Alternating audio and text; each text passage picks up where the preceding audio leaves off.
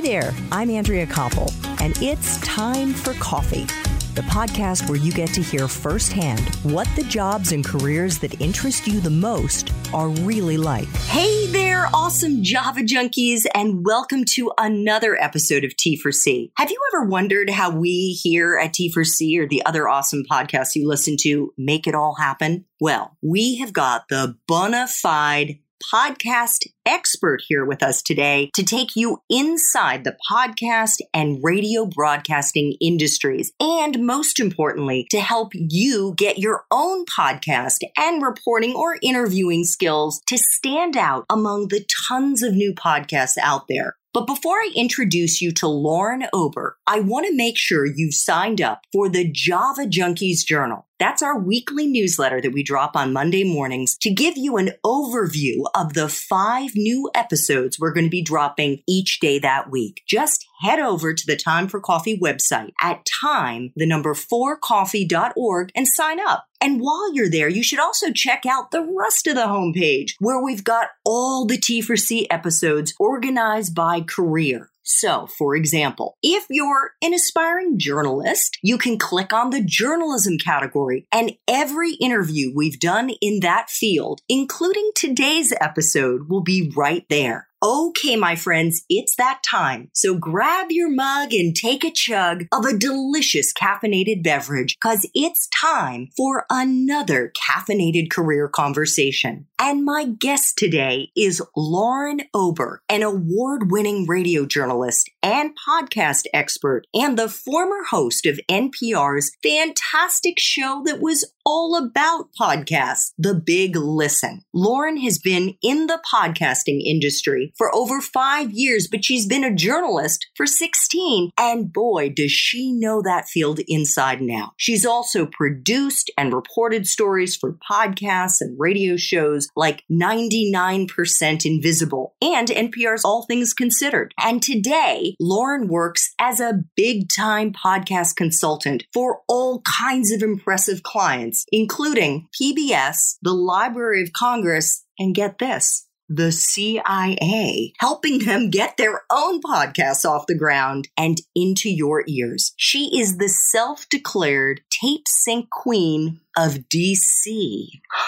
I wonder, we're going to have to ask her about that. And she's an absolute rock star on the mic. Lauren, welcome to Time for Coffee. Are you caffeinated and ready to go? I mean, I'm definitely ready to go. I don't know if I'm caffeinated quite at this particular moment, but I'm happy to be here. Well, thank you so much. And we should tell Java Junkies that we had a little conversation in my kitchen because we're actually doing this interview today in my home. And you confessed to me that you are actually not a lover of the Java.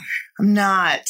I didn't grow up with it. My parents don't drink coffee, so we never had coffee in my house. We had tea, and so I'm a tea drinker. I'm sorry to disappoint. It's okay. We allow people of all persuasions in my home and on this show. Good. So, Lauren, let us jump right into the 10 espresso shots. The first question, what entry-level jobs are available to young people who want to break into podcasting and journalism? So in terms of audio production, there are a lot of assistant producer positions. I think most young people today have a familiarity with digital media. A lot of kids already are producing their own videos, making their own music, doing stuff already with digital editing software. And so making the jump to audio isn't that tough. There's tons of free audio software out there that people have learned on. And so I think that the assistant producer position is like an on-ramp. And because there are lots of companies and media organizations interested in having podcasts now, they're looking for people who know how to do production. Now, I wouldn't say that that's just anybody who knows how to use a computer. I think that you need to have a love of the voice. You need to have a love of the audio medium. It's a little bit different than film and television and other broadcasts because it's a little bit more intimate and it's not using images. It's just using your ears. Yeah, but there are actually quite a lot of jobs out there for people who know how to do that or who have some basic skills in digital editing. Fantastic. What, in your opinion, Lauren, is a useful skill or skills that you look for in the people that you've hired over the years? Curiosity. which is not a skill, but that is a mindset. And it's people who are interested in talking to other people, learning from other people, learning how things work, want to solve problems. It is something I think people can foster. And the great thing is, like, it doesn't cost anything. Absolutely. There's a picture of me, I kid you not, in my high school yearbook with my hand raised. And it says underneath, the caption is, I have a question, because that was always what I was doing. Right. Right. I think that's really important. I can't stress enough the importance of curiosity in media, but also in any kind of jobs. Also writing. Like, you have to write. I can't stress that enough. Curiosity in writing. I'm going to amend my answer. You know what? We letting it slide right under. Thank you. I haven't moved on to number 3 yet, but now I'm at number 3. Right. Okay. Is someone's major a deciding factor to break into the field of journalism and podcasting? No, absolutely not. In fact, it would be better, I would say, and every J school will hate me for this, but if you major in something else, that you have some expertise in a field, like you're really into history, you're really into economics, you're really into politics, but you also have an interest in media. I think journalism school is really great for fundamentals and also making connections, but it isn't critical. It's also expensive for a lot of people. I'm not talking about grad school. No, I know. I mean, the universities that have journalism schools, like, they're not cheap. We're not talking about sort of community college. And so I think there isn't anything that's really disqualifying in terms of your academics. I mean, unless you just do terribly at it. But in terms of majors, no, absolutely not. Major in whatever is interesting to you. Now, I know you did get a grad school degree. Yes. How important do you think getting that extra degree is, not for the entry-level jobs, but for the later part of their professional life? Do you think that that's an important thing to have? I mean, again, every J school is going to hate me for saying this, but no, I don't think it's important. I think that I went into it because I didn't know how to get into journalism, and I was very interested in it. I had done some writing in my undergrad for the school newspaper, and I wanted to figure out how to further that and maybe make a job out of it. And I didn't know anybody in that field. So it seemed to me that J school was good for that. But now I always advise people against that, because there are a lot of paid internships. There are a lot of places where people can both make some money and learn how to do a thing. That's a cheaper option. But, there are some really amazing schools out there that are preparing people for incredible jobs. And so if that is speaking to somebody, then by all means do it, but it is not at all critical. Awesome. What, Lauren, do you think are the kind of life experiences and life experiences like learning languages, working in a school? I know you worked in a school after you graduated. What do you think are the best kind of life experiences for someone starting out in this field? So the type of work that I've always done has been interactive with real people, all types of people. And I've always had a foundation in that. I've always worked. I've always had a job since I was 15 years old. And that has brought me into contact with lots of different types of people. And it wasn't until after grad school that I had a career-focused job. So I think to the extent that people can get experience in lots of different types of field, like where you're pressed up against real people, I think particularly people outside your own experience is really important. I mean, I've certainly had jobs and experiences where I'm very much out of my comfort zone. And I think that that's helpful in journalism because you are the conduit for stories in your community or stories in your state or the country or wherever. And hopefully those are going to challenge you and push you, and you have to have a comfort level with that. And I think that exposing yourself to all types of experiences, I mean, I know that sounds really vague, but I think it's really, really important because you can't make journalism in a vacuum or in your own little bubble. Right. Lying on your couch and watching TV is not the way to become a really good journalist. Right. Or just scrolling Twitter all day or chatting with your friends. And this goes to curiosity. You have to want to interact with people. You have to want to get out of your bubble. And I think that if you are that person who is naturally suited for that, then journalism is a good option. It doesn't pay great, but you know. Yeah. But I'm glad you said that. But it depends on what you want out of your life. Like if you want to feel like you're having an impact and making a difference and using your voice, you can find jobs that will pay you to do that. Like, are you going to have a yacht from the proceeds of your job? No, but you'll be able to do just fine. Yeah, I think the mega yachts are definitely not going to happen in this line of work. No, but who wants a mega yacht? Like, it's a lot to take care of. Absolutely. You know? Yeah, for me, like a small yacht would be fine. I'm like a canoe. Like, maybe I'll take a canoe. That's fine. So, Lauren, what for you is the best part of being in this profession? Well, I've had a lot of different jobs in journalism writ large. I love talking. So getting to talk to as many people as I've been able to talk to is amazing. And really having people trust you with their stories, that's a gift. And then being able to tell them in a way that is real and authentic and sounds the way that they would tell them themselves, I think is really beautiful. And so I think that that's probably, for me, what has been best about my sort of 15 plus years in this is the ability to tell other people's stories and have them trust you with that. And just like meeting cool people who are doing interesting things. Like, journalism is an excuse to be able to go and ask people questions about things that you're curious about of all kinds, I mean, you get to do crazy things. If you just pitch an idea and somebody says yes to it, then you're like, what? I'm getting paid for this? Okay, so the flip side of that question, what for you is the part of your current job or the profession that sucks the most?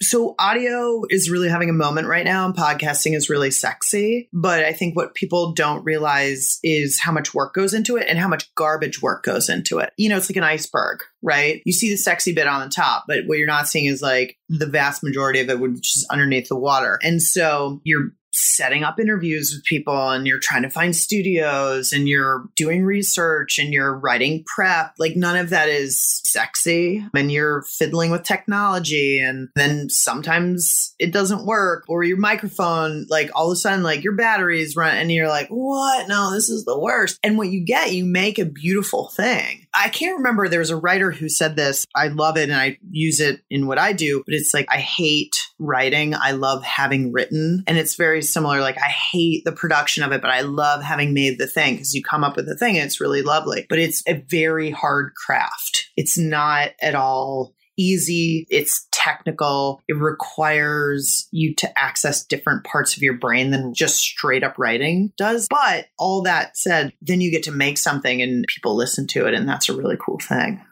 Oh my God, I feel like you're tapping into my brain right now. You're totally. Okay, so what is the best career advice you've ever got?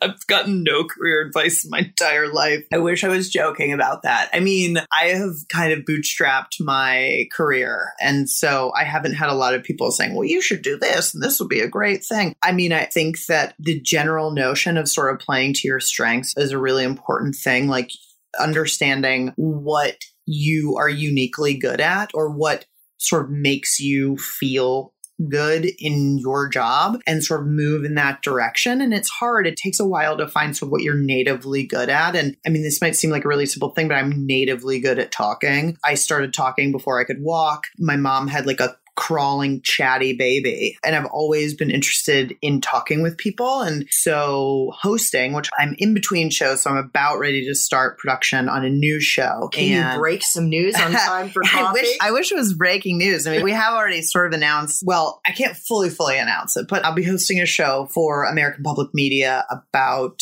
failure. But wait, can I congratulate you on a show about failure? You may. Yeah, no. So I love hosting and I love that interaction with people, and I love writing copy and narration for me to then say and sort of using that. Like, I love writing, but I was never going to like get a New Yorker cover story out of it. No, the New Yorker doesn't do cover stories. The Atlantic, say something like that. That just wasn't where my skill set was. Like, I'm a very solid writer, but I was never going to light the world on fire with your prose. My prose. And so radio writing is slightly different. You're writing for the ear. And I was always a very literal writer. And so it made sense. Like, all the pieces sort of fit together. And when I started doing audio, it was like, all right, why have you not been doing this before? But it's okay, because I built a really solid foundation that I could then use in audio.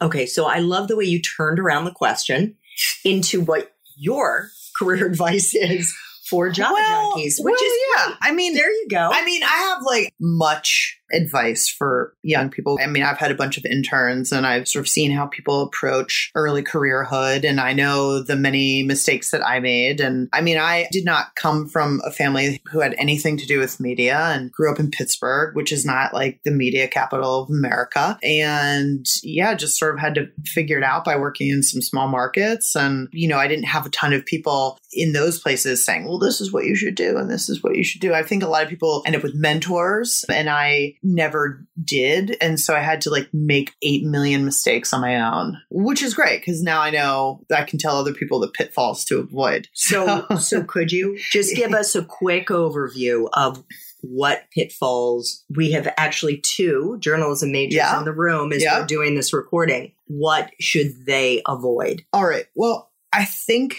rather than what you should avoid, I'll tell you what you should do, and then you can glean what you shouldn't do from that. What you should do is walk towards opportunities, even if you think that they have nothing in it for you, or if you're interning or you're a really junior staff member, somebody asks you if you can do a thing, like a reasonable thing, not go wash my car. Nobody does that anymore. People are given real tasks to do, but they're not sexy.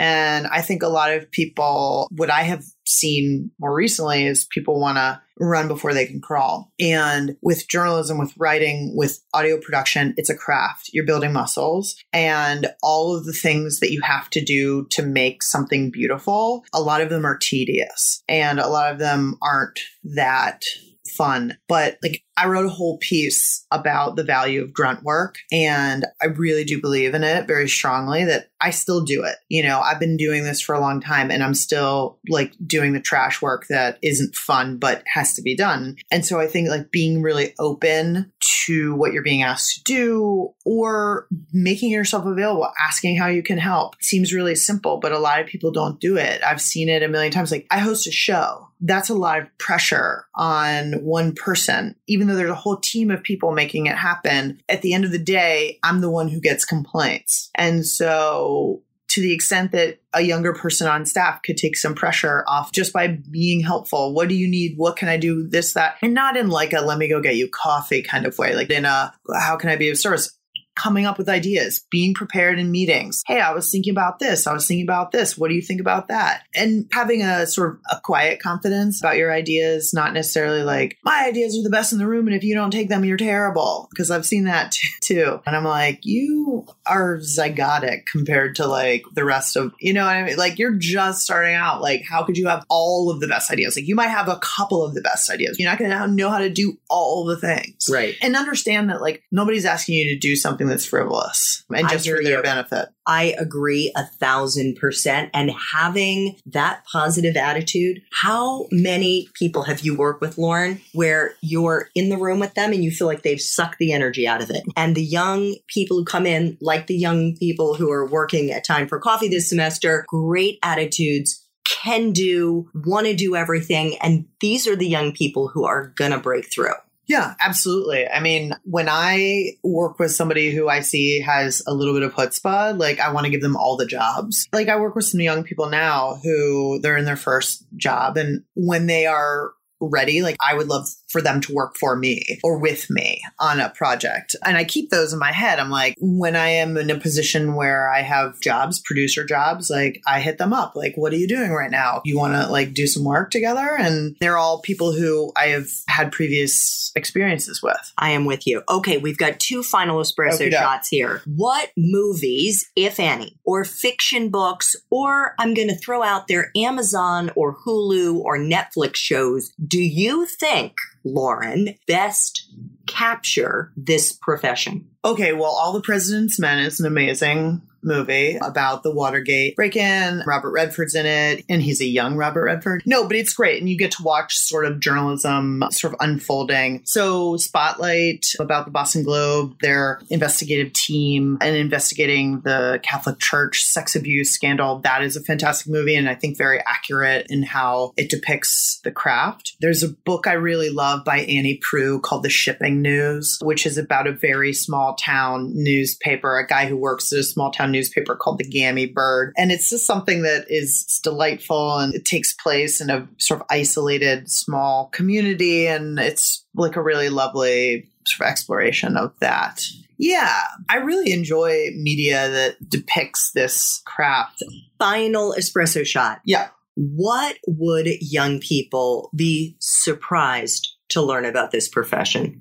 People might be surprised to know the difference between recording something in a really basic way and adding some narration and putting on a computer is very, very different than what goes into making very high production shows like Radiolab, like This American Life, like shows from Gimlet Media or something like that, where the level of detail is so high, and that, you know, there's scoring, there's soundscapes, there are sound effects, there's many, many, many, many tracks. You know, you think of it like a really basic punk song versus like a symphony. And one isn't necessarily better than the other, but there's just a huge amount of work that goes into making something sound beautiful that you never notice. I think that's awesome. Lauren, thank you so much for making time for coffee today with me and the Time for Coffee community. I so enjoyed getting to hear some of your wisdom and insights, and I have no doubt that our listeners do as well. Well, it's been my pleasure. Thank you so much. Thanks so much for listening to Time for Coffee, where the professionals in the jobs that most interest you always have time to grab coffee 24/7, no matter where you live. I have one quick favor to ask you. Remember to rate, review, and subscribe to Time for Coffee. Thanks so much.